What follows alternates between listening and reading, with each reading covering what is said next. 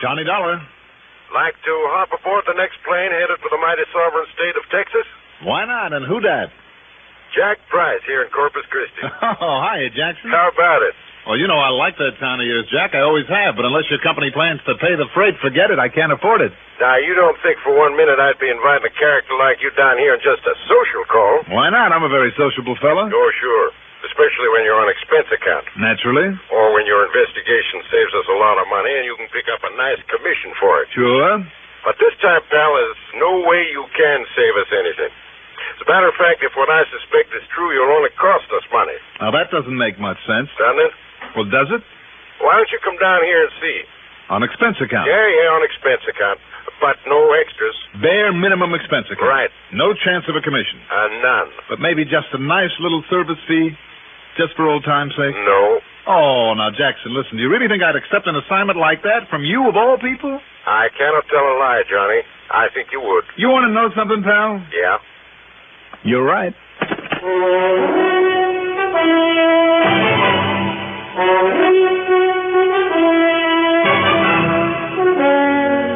The CBS Radio Network brings you Mandel Kramer in the exciting adventures of the man with the action-packed expense account, America's fabulous freelance insurance investigator, Yours truly, Johnny Dollar.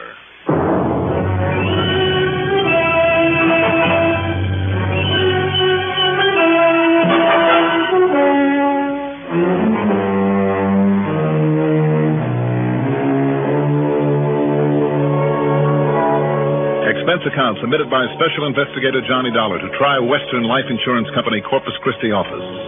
Following is an account of expenses incurred during my investigation of the Ike and Mike Matter.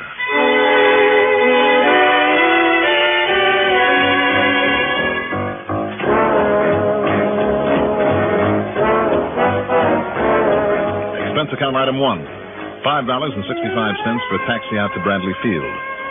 As for item 2, well, in spite of this demand for economy, I'm sure the company treasurer won't object to my not thumbing my way to Corpus Christi. So item 2 is $122.23 for a plane ticket. But to make up for it, after I got there, instead of a taxi, I took the airport limousine to the Robert Driscoll Hotel. That's item 3, $1.35. There I got myself a room, not a suite, mind you, and unpacked my bags. Yeah, who is it? What do you mean, who is it? Come on, open up. Jackson, come in.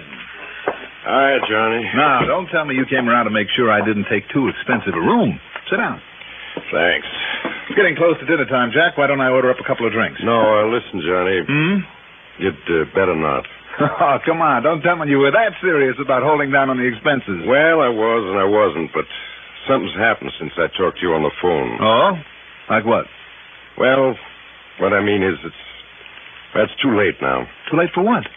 For you to do what I wanted you to do down here to see if you could do. What are you talking about? That is to say, look into this thing and see if I wasn't right about thinking maybe the best thing to do would be just to cancel the policy.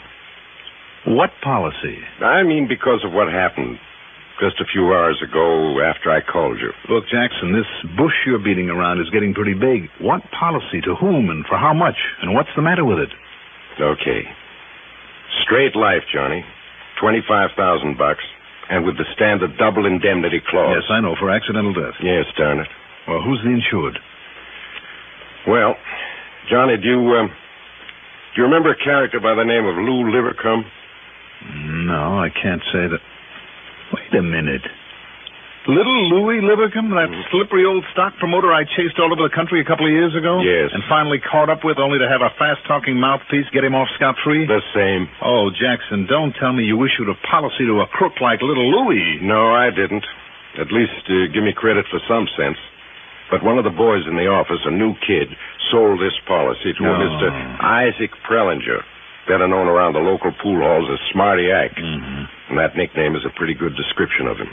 No visible means of support, just a smart, fast-talking bum recently in from San Antone. $25,000 policy, Yeah. When I found out about it, I didn't like it, but, well, I let it go through. Then, this morning, in a routine checkup, I found out who he named as beneficiary. Livercombe? Livercombe. No kidding. No kidding. And when the wheels began to turn in this so-called brain of mine, I mean, the fact that Ike bought a policy that big, though he apparently didn't have much dough. So maybe Livercombe put up the money for it on condition that he be named beneficiary with the idea of having him knocked off. Yes. And it wouldn't be the first time a crook like Louis tried to caper like that. But until I could be sure it's the same Livercombe, and the address we have for him is out in Eugene, Oregon. Oregon? Yeah. Boy, then he did clear out of where he'd been working when I caught up with him. Well, anyhow, that's why I called you. I figured if it is the same Livercombe, if you could find some evidence that he was paying for Ike's policy and planning to pull a fast one on us... And on Ike Prellinger. You're right. Then I'd have sufficient reason to cancel out the policy. Okay, Jackson. Let me get some dinner and a good night's sleep. No, Johnny. And I'll run out there to Oregon. Did you say no? It's too late. Hmm? The dumpy little shack over on West Maple Street where he lived alone. Yeah, what about it? Just a few hours ago. Burned to the ground. Oh? And Ike Prellinger was in it. Oh. Yeah. They're sure? Firemen, authorities, they're sure it was Prellinger's body they found there in the remains of the fire? No question of it, Johnny. Who identified it, Jack? I did. And I checked against the description on his policy. Oh, well, that's a pretty complete description. Oh, Tri-Western really goes overboard on that, Johnny. Not only a complete physical and medical history, but pictures, x-rays, the works. I know. And then just to make doubly sure, I had the lad who sold him the policy go over and take a look. Mm-hmm. So there's no question of it. The man who died in that fire was Ike Prellinger. So now we'll have to pay off to this Louis Livercombe. Like I said, Johnny, you got here too late. Maybe. What can you do about it now? What started the fire? You remember Pete Frawley? The arson squad? Yeah, one of the best. Yeah, I know. Pete says it was accidental and typical. Ike got himself drunk, fell on the bed with a lighted cigarette. First went the mattress, then everything else, including him. And Pete is sure of that? He's already made out and signed his report. Oh, he should know. He does. Well, I think I'll talk to him anyhow. Well, by all means. And I know what you're thinking. If this beneficiary is the same Louis Livercombe... There almost has to be something fishy. Jack, how about if I rent a car and then meet you over at your office? You want me to have Pete Frawley over there? No, I'll dig him up at headquarters. But first, I'd like a look at the policy involved on this one. Okay? Okay, Johnny. Anything you say.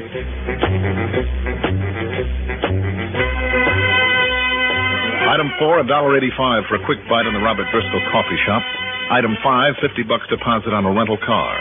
Then over at Jack's office, despite the late hour, I took a long, careful look at the policy on Ike Prellinger, especially at the description of him. Jack was right. Tri-Western does do a thorough job.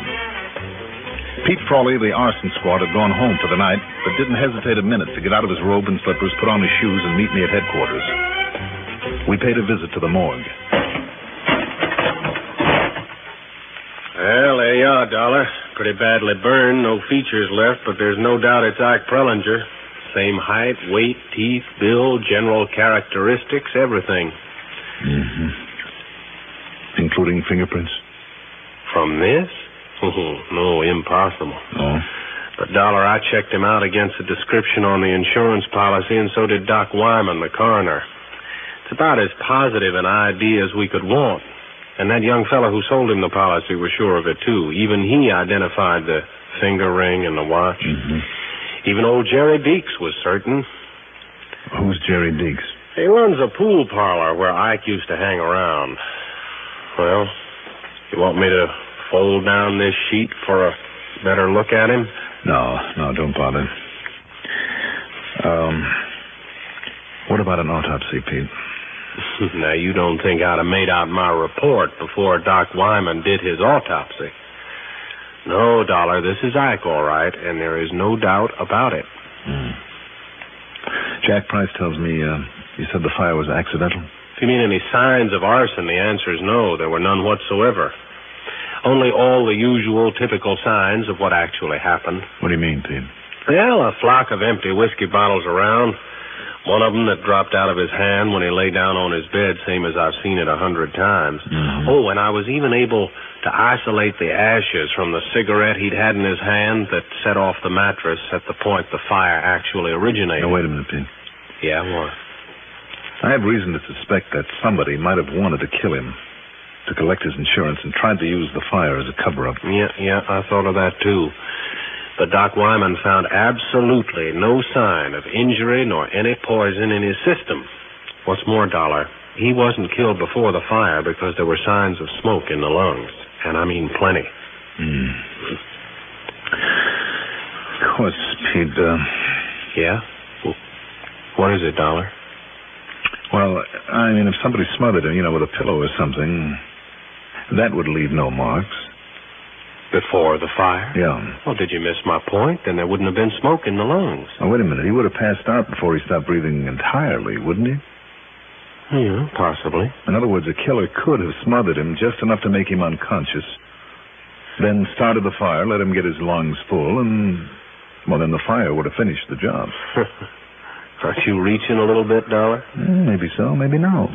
Well, I mean, unless you can somehow turn up some evidence that he was murdered. No, it's just a hunch, but a potent one. Well, I know that neither Doc Wyman nor I could find anything to indicate it, and believe me, Dollar, I tried. I mean, I have just as suspicious a mind as you have. Okay, Pete. So, you want to look at the autopsy report? I'm sure Doc wouldn't mind. You want me to ask him? No, don't bother. But why? Well, I mean, why this powerful hunch? Oh, because of a man I chased halfway across the country a couple of years ago, who now lives in Oregon. I don't get it. He is the beneficiary of Ike's policy. I still don't get it. I think maybe I better fly on out there and pay him a visit.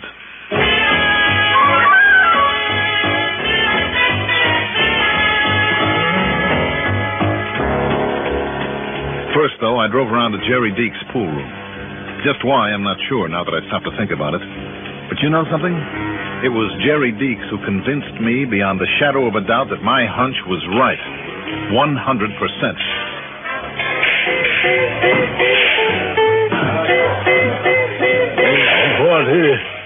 What he done for a living, Mr. Dollar? Yes, Mr. Deeks. Anything Ike Prellinger made, he made right here, sir. Yes, sir. You mean with a pool cue? One of the steadiest shots I ever see. Most consistent, too. Yes, sir. In spite of the way he liked his liquor? Ike, liquor never would touch it. You sure of that? No, sir. Never touched it, sir, and I know. Well, how do you know? Well, I tried to give him some once, like a sort of present for the way that he's brought a lot of customers in here. Said no, he did. Said such stuff was nothing but poison. Thank you, Mr. Deeks. Thank you very much. Yes, sir. For what? You may not know it, but you've said one word to me, loud and clear. Now, what's that, sir? Murder.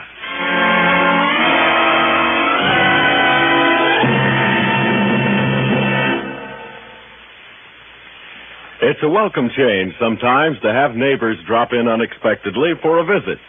Weekdays here on the CBS Radio Network, we have a group of friendly folks who like to drop in on you, cheer your day along, and never once get in the way. They're Arthur Godfrey, Art Linkletter, Gary Moore, Bing Crosby, and Rosemary Clooney. CBS Radio's daytime stars. Every weekday, they furnish fun and frolic mixed with music at this lilting location on your radio dial. Tune in the daytime stars. They're good company.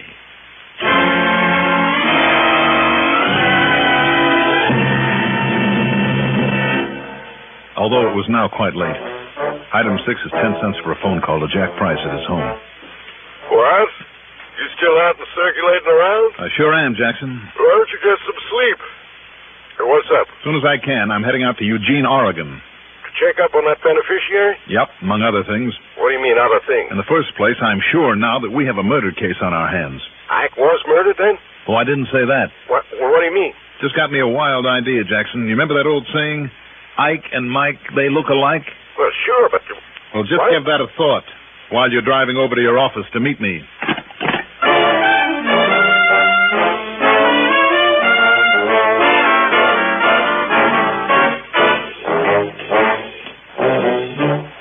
20 minutes later, in Jack's office, I took another look at Ike Pellinger's policy. I also went over the original application for it, and particularly the medical report and the x-rays. Well? Okay, Jackson. Now, if you don't mind, I'll use this phone. Sure, go ahead, Johnny. Help yourself. But you still haven't told me what you meant by the Ike and Mike bit. Just a hunch. But if it's a right one, there's a lot more to this case than meets the eye. Well, like what, for instance? Like the possibility, for instance... Hello? Hello? Johnny Dollar, Pete. Oh, what? Don't tell me you got on out there to Oregon already. No, but listen, I'll call you from there sometime in the morning. In the meantime... And you still think it was murder, huh? Now I'm sure of it. You found some bottles in the remains of that fire, and that made you think Ike had got drunk and made that typical mistake of setting off his mattress with a lighted cigarette. Well, I still think that's what happened. In spite of the fact he never touched the stuff? Yes, sir, in spite of the... What did you say? You heard me. Listen, I've just looked over the x-rays on Ike Pellinger. First thing in the morning, at the crack of dawn, get your Doc Wyman to do a further autopsy on that stiff. A further? Yes. Have him look for marks from an old fracture of the first metatarsal on the right foot. Oh, why? If he doesn't find any, then you get busy and phone a complete description of Ike to the Missing Persons Bureau up in San Antonio. That's where Ike lived one time before he came here. You think they might be looking for him? For him? No. Then I don't get it. But if that description ties in with somebody who is missing from up there... listen, Pete. Yeah? If it doesn't, then you'll have to try every other town in Texas if necessary until somebody does recognize that description. And if the name turns out to be Mike somebody or other... I still don't get it. Just do it, Pete. Call Missing Persons Bureau until you get a positive reaction to that description. I'll phone you tomorrow from Eugene, Oregon. All right, now, Jack, I got to get me on out to the airport and see what kind of connections I can make. The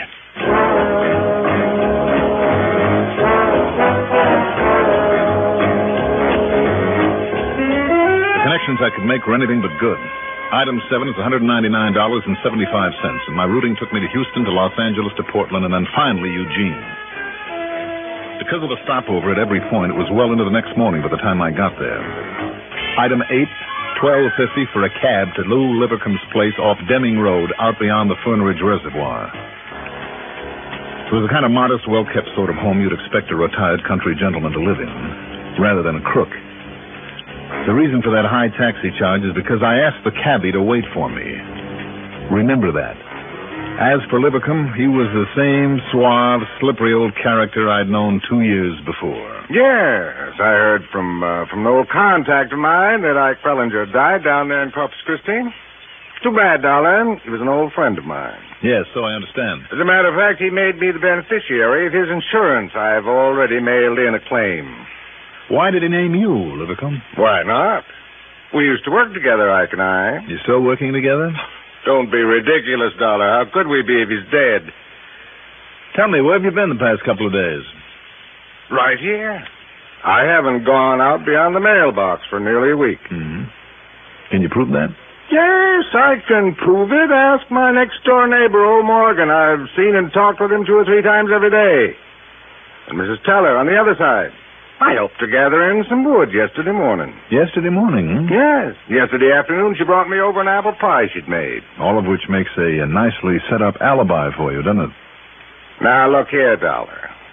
I don't know what you're getting at, but if you think you can tie me in with Pellinger's getting knocked off... Did I say that? Didn't you learn a couple of years ago that when you try to pin something on me, all you're going to do is fall flat on your face? Suppose we see. Mind if I use your phone? Well? Go ahead. Thanks.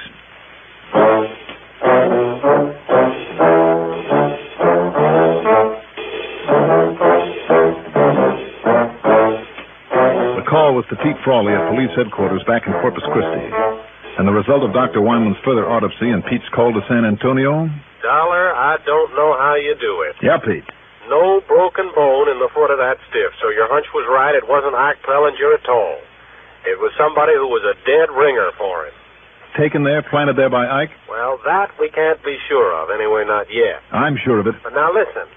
Like you suggested, I called the MPB in San Antone. Now, the missing man on their list fitted Ike's description perfectly. His name was Mike Ringler.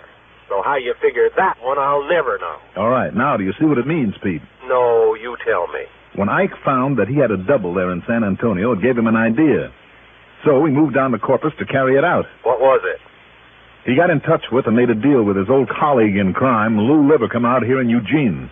If Lou would pay the premium on a nice hunk of insurance, then when he supposedly died, they could split it. In this case, with double indemnity, a total of $50,000. Well, I'm a son of a gun. It's an old one, but it's worked more than once. Now, wait. We still have to round up Ike Prellinger. Don't give that a second thought, Pete. I'll simply make the most of Lou's hospitality here in his home for a while. You'll what? For just as long as necessary. Oh, yeah, I see. Then when Ike arrives to pick up his cut of the insurance money, he thinks, well, Pete, I'll be right here and ready and waiting. Okay, buddy. Hang it up. Hang it up, I said. Johnny? You hear me? You see this? I'll, talk to you later, Pete. Well, Ike Prellinger, That's right. Who are you? Who is he, Lou? Don't you know him? That's Johnny Dollar, the insurance detective. Oh, it is, huh? Well, Dollar, you won't be talking to anybody. Not later, not any time. You see this? Haven't you made enough mistakes already, Ike? Plug him, Ike. Let him have it. All right, Lou. That's exactly what I'm going to do. Now, listen, mister. Cabby! Hey, out of my way. Hey, what's going on? Look out, Cabby. Watch him. Oh, no, you do. Oh, yes, I do. Oh, Ike. And now you, Lou. Holy mother. Wow. Thanks, Cabby, for barging in the door that way and throwing him off balance. Wowee. What you done to him? Say, what goes, anyhow? Plenty. I'll tell you all about it while we drive these babies into police headquarters.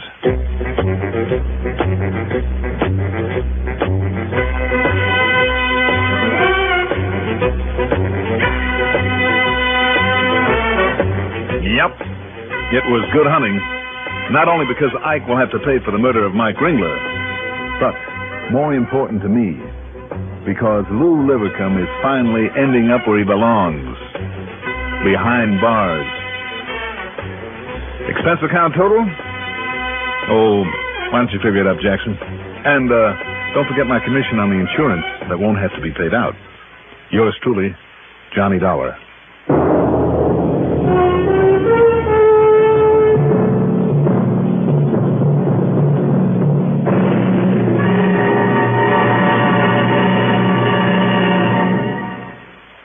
And now here is our star to tell you about next week's story. Next week, only the shadow of a doubt locks up the case for me. Join us, won't you? Yours truly, Johnny Dollar.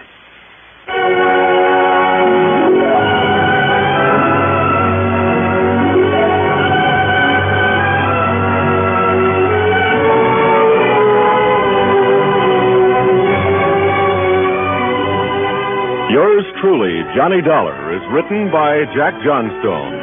Produced and directed by Bruno Zerato, Jr. Music supervision by Ethel Huber. Johnny Dollar is played by Mandel Kramer. Also featured in our cast were William Redfield as Pete Frawley, Maurice Tarplin as Jack Price, Reynold Osborne as Louis Livercombe, Lawson Zerby as Deeks, Ralph Bell as Ike Prellinger, and Bill Lipton as the cab driver. Be sure to join us next week, same time, same station, for another exciting story of yours truly, Johnny Dollar. This is Bill Gillian speaking. If someone you know has had an accident or an operation, the chances are he was given blood or blood plasma to prevent shock or to replace lost blood.